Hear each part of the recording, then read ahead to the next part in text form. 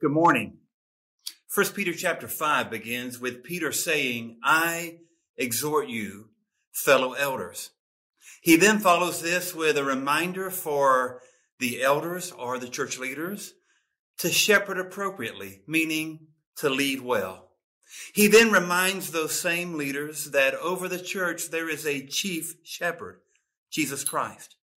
He then gives instruction toward the alertness that we need against our enemy, the devil, who will come against us in so many different ways to try to discourage the church.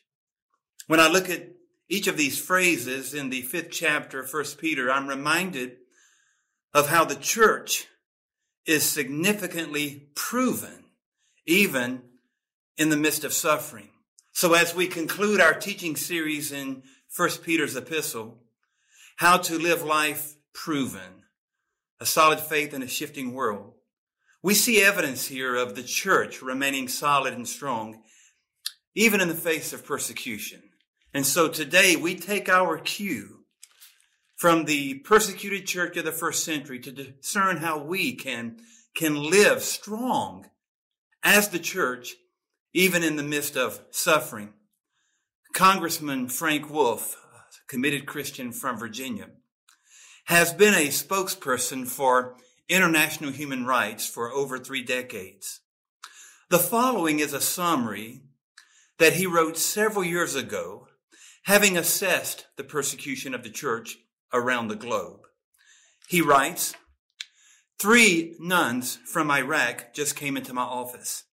They said that they have felt abandoned because half the Christian community in Iraq are now living in ghettos in Damascus, Lebanon, and Jordan. He continues to write, I was in Egypt just a few months ago.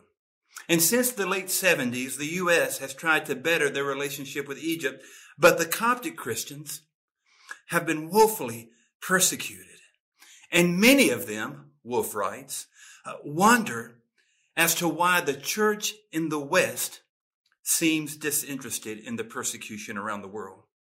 In China, there have been roughly 30 Catholic bishops who were recently arrested. And then you have hundreds of Protestant pastors and house church leaders being imprisoned and persecuted. The church in the Sudan has suffered persecution. In southern Sudan, 2.1 million people have died recently, many of them Christians. And I still hear people saying, Wolf writes, all around the globe, the church in the West seems disinterested in our persecution. Today, church, as we enter into God's word, we pause to change this attitude that's pervasive a lot of times. And that is when out of sight, out of mind. How can we forget the persecuted church around the world? We're about to read one final time from 1 Peter, truths that were spoken into the persecuted Christians of the first century. But how can we conclude without pausing and asking God to be with those Christians, those churches around the globe right now who are suffering and who are persecuted? So right now, wherever you're seated, I'd like to ask you to join me in a word of prayer for the persecuted church. Now, yeah, there are calendar dates that have been designated to this on the Christian calendar and on the church calendar. But for this moment, can we set aside just this opportunity before moving forward to truly pray for the persecuted church? So will you join me in prayer? Father God, we come to you in Jesus' name, lifting up to you our brothers and our sisters around the globe who at this very moment are being persecuted for their faith. We ask for strength, for healing, for protection and safety and restoration. We ask you that you would comfort those who've been injured by the brutal violence of man. We ask for comfort for families who've lost members of their own household due to violence because of their faith in Christ. So, Father, would you care for our brothers and sisters who are in harm's way around the globe at this very moment? And Father, even here in our setting, there are many Christians who are suffering and struggling and discouraged. Father, our hardships seem so little compared to the persecution around the globe. But Father, there are precious brothers and sisters in Christ right now, here in our own setting, who are suffering, who are challenged and discouraged and feel under some oppression. And Father, I pray for them as well, that we will find strength, renewed strength in our faith, to truly be the people of God in the church and to stand strong against any hardship that would come. Father, we ask you to guide our hearts now as we enter into this passage of Scripture written into the context of the first century persecuted church. And may we take our cue to stand strong in our sufferings. And we pray this in Jesus' name. And together we said, amen. Amen. Well, thank you for allowing us to have that moment of prayer for those who are suffering around the globe that are a part of the church. So now let's look into the epistle of 1 Peter. He writes some incredibly strong and powerful words for those who are enduring suffering, and we can learn from these words and from these truths. I love how verse 1 opens in a very organic and real way as Peter himself references some certain points of view in his own life. Peter writes in 1 Peter chapter 5, verse 1, I exhort the elders among you as your fellow elder. So one point of view Peter practices is that of being an elder himself. And then he continues, and as a witness of the sufferings of Christ. Peter also references a personal point of view of a disciple who traveled with Jesus, who actually saw and understood the sufferings of Christ in his ministry, in his arrest, his death, but ultimately leading to his resurrection and ascension. And so Peter moves in verse 1 to the climactic point of view, and that is he references himself as a partaker with others in the glory to be revealed, meaning the glory of Christ. So we look at this real example of Peter's point of view, and we borrow from this the application of perspective. What we find in the closing chapter of 1 Peter is a reminder of the right perspective of the church in the midst of suffering. So I would like to share with you 5 specific perspectives. The first is this. We must have a perspective of the glory of Christ. Now, that seems simple and very foundational, and certainly that is the truth. We must keep as our ultimate perspective the glory of Christ.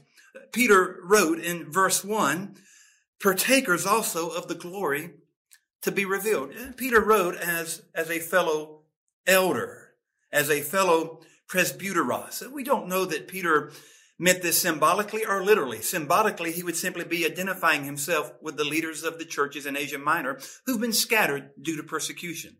Or if it were more literal, Peter may have actually been responsible for one of those particular congregations himself, as well as an encourager for many churches. But in either case, Peter comes from the perspective of the church. And then he references his own life as a witness to the sufferings of Christ, which led to the ascension and the glory of Christ, giving us this perspective of the church, the glory of our Lord and our Savior, Jesus. Our first perspective is to maintain and to pursue the focus of the glory of Christ. And what is the glory of Christ? And the Bible can answer this in many ways, but I'll give you 2. In 2 Corinthians 4, verse 6, this is what we're told. We have the light of the knowledge of the glory of God in the face of Christ.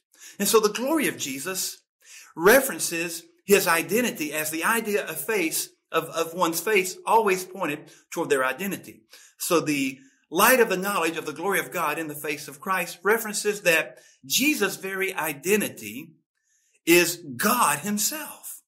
And so the incarnation, the pre-existence of Christ, who he is in his fullness, references all the glory of heaven, all the glory of God. So in the identity of Jesus, we see God's perfect holiness, his righteousness. That references the glory of Jesus. But there's a second answer I invite you to remember. In Hebrews chapter 1, verse 3, we are told that Jesus is the radiance of God's glory and the full expression of his essence, of his person. And so Jesus is not only referencing God in his identity, Jesus is referencing the glory of God as we experience Christ. The radiance of the glory of God in Jesus references how we experience God when we experience Jesus. And so here in verse 1, Peter emphasizes, our number one perspective as a church in the midst of suffering must be the glory of Christ, who God is in all of his majesty and might and power and holiness and righteousness in Jesus. Now, in moments of suffering, individuals and churches oftentimes turn inward. And in moments of suffering, oftentimes the flesh takes over and we tend to ask the wrong question. The wrong question is, in the midst of this suffering, what will the suffering cost me? Well, that's the wrong question. Although at times we become pointed towards self-preservation when persecution and suffering comes against us. We begin to protect our turf. Oh, how can I maintain normalcy? How can I protect what I hold valuable and dear? Well, the wrong question is, in the midst of suffering, what will this cost me? The right question is, how will Jesus be glorified in this moment of suffering? Well, therein lies the perspective. When the church faces persecution, as Peter's audience was facing persecution, and even when we are struggling in any essence of the word, our first thought should be, our first question, how can Jesus be glorified in this moment? We shouldn't be thinking, what will this cost me? Do I really want to stay faithful? What do I need to protect in my life? No. Our first thought should be, how will Jesus be glorified? The first perspective of the church, especially in the midst of suffering, is the glory of Christ, the fullness of God and his holiness made evident in the face of Christ, his identity, and made evident when we experience Christ in a relationship. He's the radiance, the experience of God's glory. There's an old church song that contains this line, but purer and higher and greater will be our wonder, our transport, when Jesus we see. Those who've been in church a long time may recognize that as a line from the song To God Be the Glory. This was written by Fanny Crosby, who wrote over 900 spiritual songs and hymns. The interesting note is that she wrote these without any ocular sense. She wrote these blind. And yet most of her songs reference seeing God and Jesus and the glory of God in Christ. So even in her blindness, Fanny Crosby knew that you really do not have to have physical sight to see the glory of God. You just simply need to know Jesus. And when you know Jesus, you know God's glory. And when you lift up Jesus by remaining faithful to him, even in the midst of suffering, then his glory is revealed. And we know Jesus himself said, when the Son of Man is lifted up, I will draw people to me. He said that in John chapter 3. And when we focus on the glory of Christ, we know that others will be drawn to see Jesus for who he is, as the full representation of God's love, peace, holiness, and righteousness. So our first perspective, focus on the glory of Christ. Now, there's a second perspective that the church needs to cling to, especially in moments of suffering. Second, we need the perspective of the church as the flock of God. This is a wonderful analogy, and yet I would consider it to be a literal reference to our relationship with God through Jesus Christ. Now listen to verses 2 and 3. Shepherd the flock of God. Peter gained the attention of the elders, and then he pointed them to their responsibility. Shepherd the flock of God among you, exercising oversight, not under compulsion. Well, this word compulsion has with it the obligatory requirements. Now I will say verse 2 and 3 are directed toward the elders, the presbyteros, also the episkopos, those who are overseers. But the application is for all of us to realize God is instructing his leaders to carefully guide his church as sheep and as the flock, because God's desire is to shepherd us through Jesus Christ. His desire is not that we institutionalize ourselves. His desire is not that we become so well-oiled and organized that we program the relationship right out of our essence. No. His desire is that we live as people of his pasture, as sheep that belong to the good shepherd. This is why careful instruction is given to those overseers, to those church leaders. If you have a place of leadership in this or any congregation, this is applicable to you. But this is also applicable to every person who knows Jesus. We are a part of the church because of our faith is in Christ. We should see ourselves as the flock of God. And I love this imagery. So we are told as leaders to shepherd the flock of God without compulsion, without obligatory requirements, but voluntarily according to the will of God, not for sordid gain.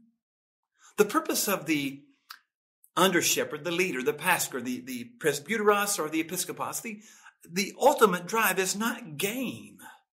The ultimate drive is an earnestness toward the will of God. This word earnestness, translated in certain translations, gives us the literal idea of a thoroughness of desiring God's purpose. Isn't that a beautiful picture? To be earnest toward a task is to have a thoroughness in our lives of desiring God's purpose. So leaders in the church must have in their own lives a thoroughness of desiring that the flock of God be cared for with excellence as God himself desires. And so this is a beautiful picture of our identity as sheep to the shepherd. This analogy dates back to the very beginning. We remember the psalmist saying in the familiar Psalm 23, the Lord is my shepherd. So we're the flock. God is our shepherd. Leaders are the under shepherd. We serve under the chief shepherd to care for the flock, but the church is the flock. I love Isaiah 40 verse 11 where God said through the prophet, I gather my sheep in my arms. I lead those who are with young. I'm very attentive to my own sheep. I love Ezekiel chapter 34. It is a powerful chapter on how God condemned the false shepherds of Israel. There were those who were trying to shepherd Israel in offices that were appointed by God as far as their design, but their place in that office was driven by man. And they led Israel so erroneously. They were false shepherds, and God condemned them. And then in that same chapter, God said, Israel, you're my flock. You are my sheep. This is such a powerful picture of this second perspective. The church must see themselves as the flock of God. I remember in Mark chapter 6, verse 34, Mark describes Jesus as looking at the crowd, and he had compassion for them because they appeared to be sheep without a shepherd. So even Jesus himself was motivated to draw people to himself so that people may be drawn to God so that they could know the shepherding of God's love over their lives. Again, such a powerful picture. And do you remember? Do you remember Peter? After Jesus was resurrected, he's on the seashore with Jesus. He just jumped out of the boat, swam, and now they're having breakfast with the resurrected Lord. Jesus looks at Peter and says, Peter, tend my lambs, feed my sheep. And then a third time, tend my sheep. I don't know if Peter felt overwhelmed by this, but I remember in that text of John chapter 21, verse 15 through 17, Peter points over to John and says, hey, what about him? Sounds like Peter, doesn't it? Let me divert some of this pressure to John. And Jesus said, no, you let me worry about John. Peter, for you, care for my flock. And so we see an image of that here as Peter has accepted that responsibility and encourages others. So if you're leading in the church, shepherd. Don't shepherd according to your ideologies or to what's comfortable for you. Shepherd, lead, care, minister according to the heart of God. Why? Because the perspective that we need is that the church is the flock of God. You see, in times of suffering, we tend to scatter, do we not? In times of suffering, we tend to run to where we think something is safe. But where we need to run to is under the wings of our good shepherd. We run to him and we cling to him. And in the 10th chapter of John's gospel, Jesus said, my sheep know me. They hear my voice. I lay down my life for my sheep, and they do not come and go without coming through me. I'm the door of the fold. And so we cling to Jesus in our faith. We do not scatter in our fellowship, but we cling to Jesus in our faith in moments of suffering. Because yes, a great perspective we need when trials come is to see the church as the flock of God. There was an author who did something very unique with Psalm 23. And this is what Paul Miller wrote about Psalm 23. He wrote, "What would this familiar psalm look like about the Good Shepherd if every reference to the shepherd were taken out?" And this is what Miller came up with. Why this encouraging psalm would be reduced to this if you took the shepherd completely out.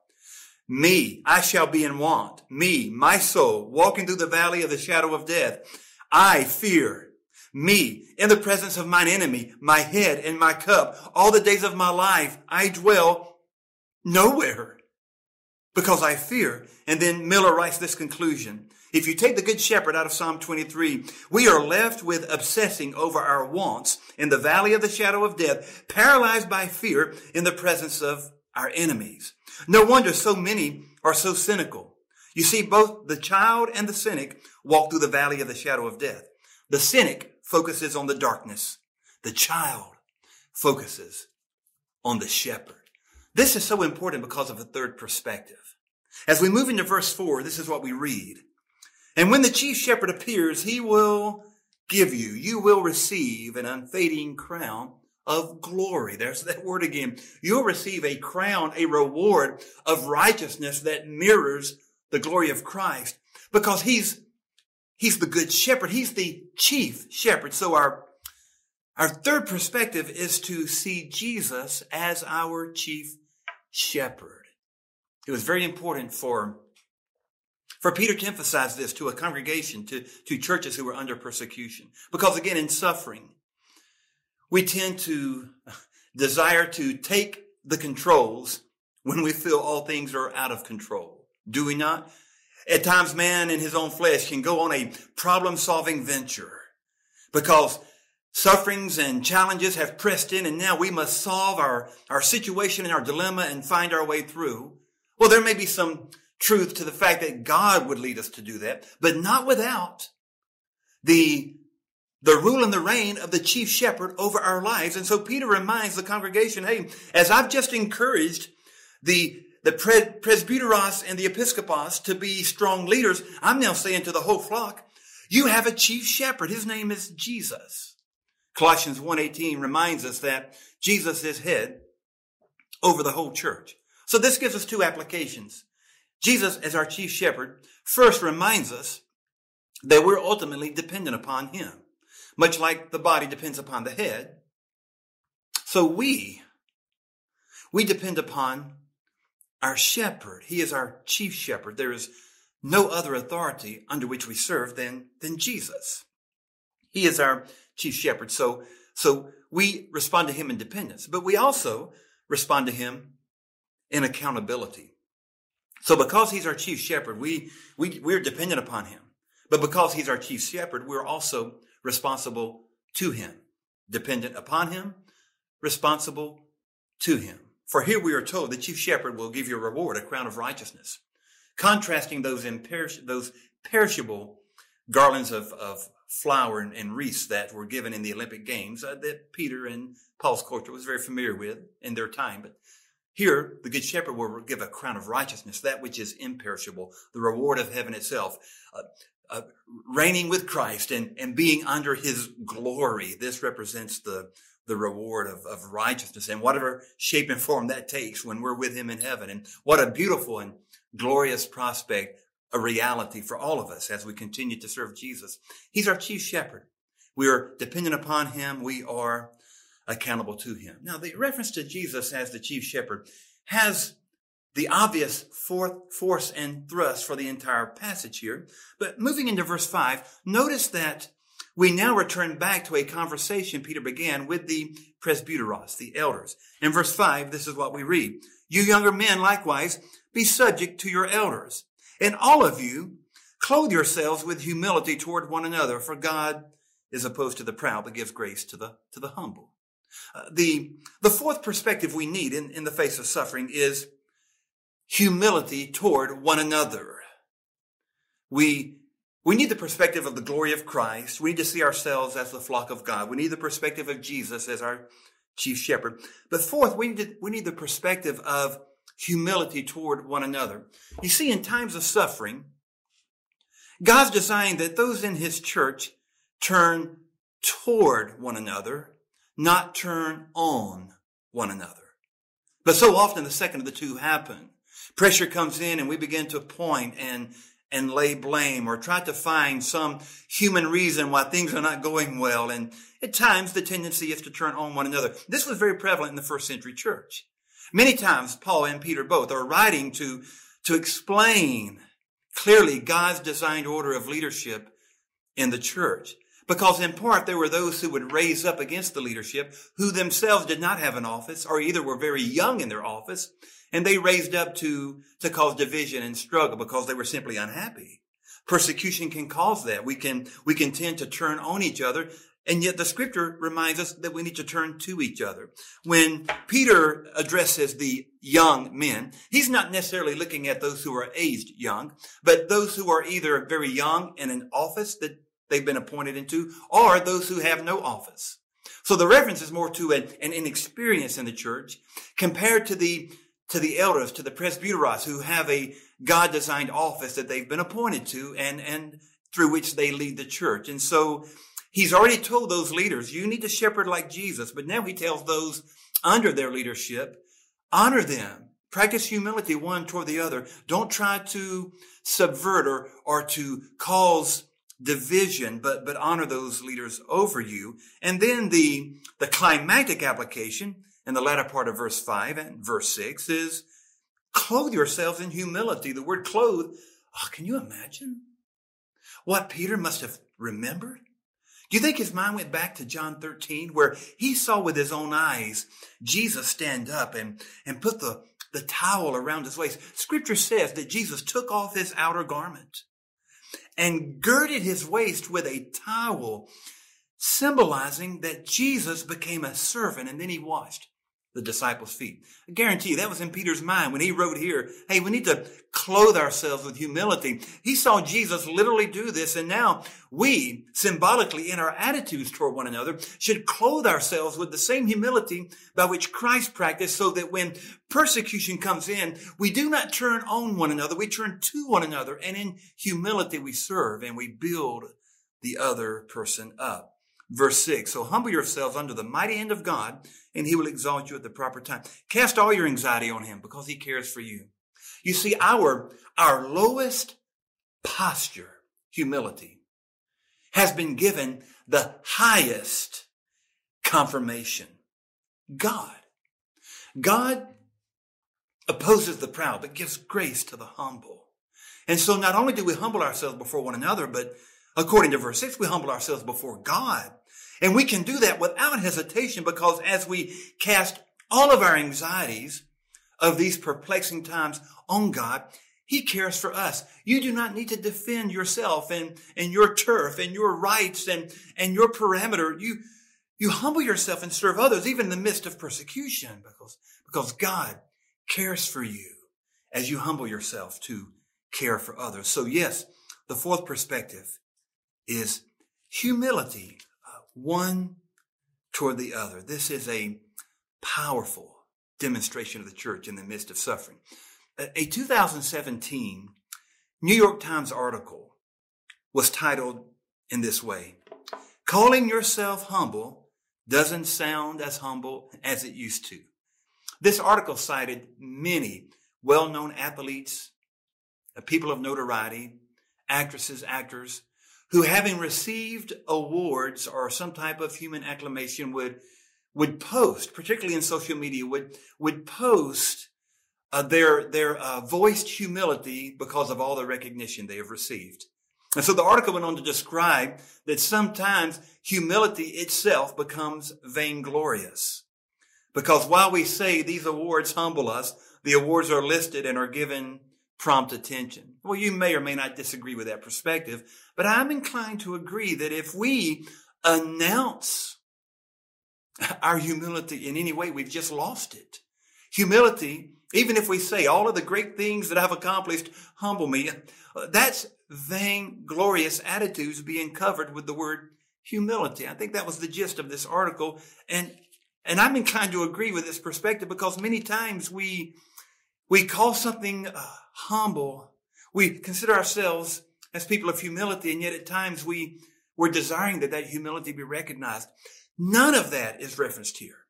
What is referenced here is casting all of our life onto Jesus and to trust him as we serve others with no declared interest in ourselves, and as we humble each other and care for each other. This again is a powerful picture of the persecuted church and a necessary perspective.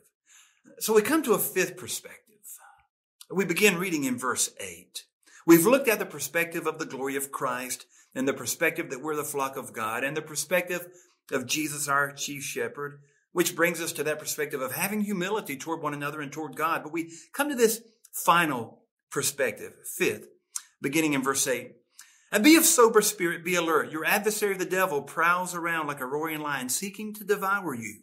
Resist him, firm in your faith, knowing that the same experience of sufferings are being accomplished by your brothers around the world.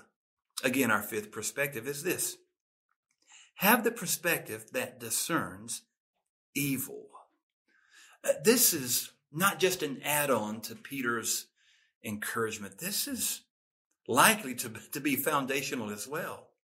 This is Peter's way of saying to the first century church, even though you're under Nero's persecution, Nero is not your enemy, ultimately speaking.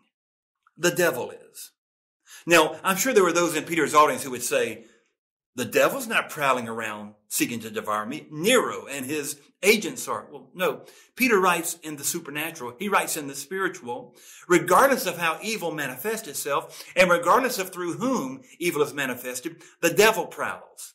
Because you see, especially against the persecuted church, the devil can't reclaim our identity away from Christ. So what he does is he prowls, according to verse 8, looking for an opening wherein to move and to destroy the witness of the church. And he will use moments of suffering and persecution more than any other opportunity that he may seek. So we need to have discernment as to that which the enemy is up to in our lives, especially in moments of suffering. In the animal kingdom, the lion roared and prowled, looking for a strategic entry. And then with the power of the lioness, they devoured their prey. The circling lion and his intimidating roar is an indication that Satan is always trying to discourage and distract Christians away from their core identity as being under the good shepherd, the chief shepherd, and being under God's full protection. And when the enemy can come in to distract, he will then divide and he will try to destroy the witness of the church. He'll try to destroy that in the physical manifestation of Christians living for Jesus, but he can't destroy the witness of the church. In moments of persecution, the church has arisen and will stay strong, but the enemy's prowling, and you and I must discern. So regardless of the church that you represent particularly, as a follower of Jesus, you represent the church. And I encourage you today, discern what the enemy is up to in your church. The enemy desires to come in through the negative thoughts and comments and attitudes of people to divide and devour. I am asking you through the power of God's word, stand against that. Discern what the enemy is doing and cling to the truth of Jesus. And do not allow the devil to come in and distract you. Be responsible for the turf upon which you stand and discern through God's presence in your life how the enemy can move in and distract. Because this is a powerful perspective. We need the perspective that discerns evil. This is such a powerful reminder of the church. And I love the concluding verses. The God of all grace, who called you to his eternal glory, after you suffer a little while, he'll restore you and make you steadfast. In verses 12 and 13, there are some specific individuals to which Peter thanks. Silvanus or Silas helped Peter to get these words, this epistle out to the churches. And then there's a reference in verse 13 to the she who is in Babylon. I believe that references the church in Rome. Babylon was a code name, I believe, to any place that was against God and against the church. And I believe personally, I think the reference here is to Rome. But nonetheless, Peter wraps up his epistle thanking those who were aiding in the support of the work of the church around the globe. And so Peter encourages them, greet one another with the kiss and with love, because peace is with you, peace in Christ. But in verse 10 and 11, this benedictory type closing, Peter encourages the church to remain established. There's a story from a Aboriginal village in northern Canada where one wolf, a rabid wolf, came in one night and just brought incredible destruction. Now, also in this village, there were over 150 sled dogs. But here's the issue. The sled dogs were staked some distance away from each other so that they would not fight among themselves and injure each other. And so the owners, in their own mind, rightly staked them far apart. This rabid wolf came in, and because the sled dogs were separated, no one sled dog could stand against this wolf on their own. And this one wolf destroyed and killed many of those numbered among those sled dogs. And those that were not killed were injured severely. How did this happen? One lone wolf against so many dogs? Well, because the dogs were separated. And we cannot allow the enemy to separate followers of Jesus during times of persecution, because then, there could be some destruction, but we stand together. We stand strong in Christ, and we stand established. That was Peter's wish at the end of his epistle. Be steadfast, be established together, even in the face of suffering. I can't think of a better way to close out this entire series than with a quote from our good friend Charles Spurgeon. Hear his words. We cannot be established except by suffering. It is of no use our hoping that we shall be well rooted if no March winds have passed over us. The young oak cannot be expected to strike its roots so deep as the old ones. Those old gnarlings on the roots and those strange twistings of the branches all tell of many storms that have swept over the aged tree.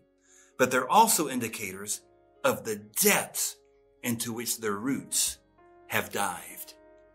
I look around the globe at the persecuted church, and statistics we read earlier confirm that the church is presently being persecuted. At times, if you look at the church, it may seem that the branches are gnarled and twisted. But that gnarling and twisting is just a representation of how deep does the root of the church grow, because regardless of how strong the wind of opposition blows, the church still stands strong, vital, real, and alive against any persecution, because the church life is dependent upon the life of Jesus. The church is alive. She will always stand strong. And I'm encouraging you, dear Christian, as a member of the church, stand strong. Do not be discouraged or defeated by persecution. This is the day of the church to stand strong against any opposition so that Christ is glorified and the church is healthy and people are drawn to Jesus. In the midst of suffering, the church is proven. Let's pray together.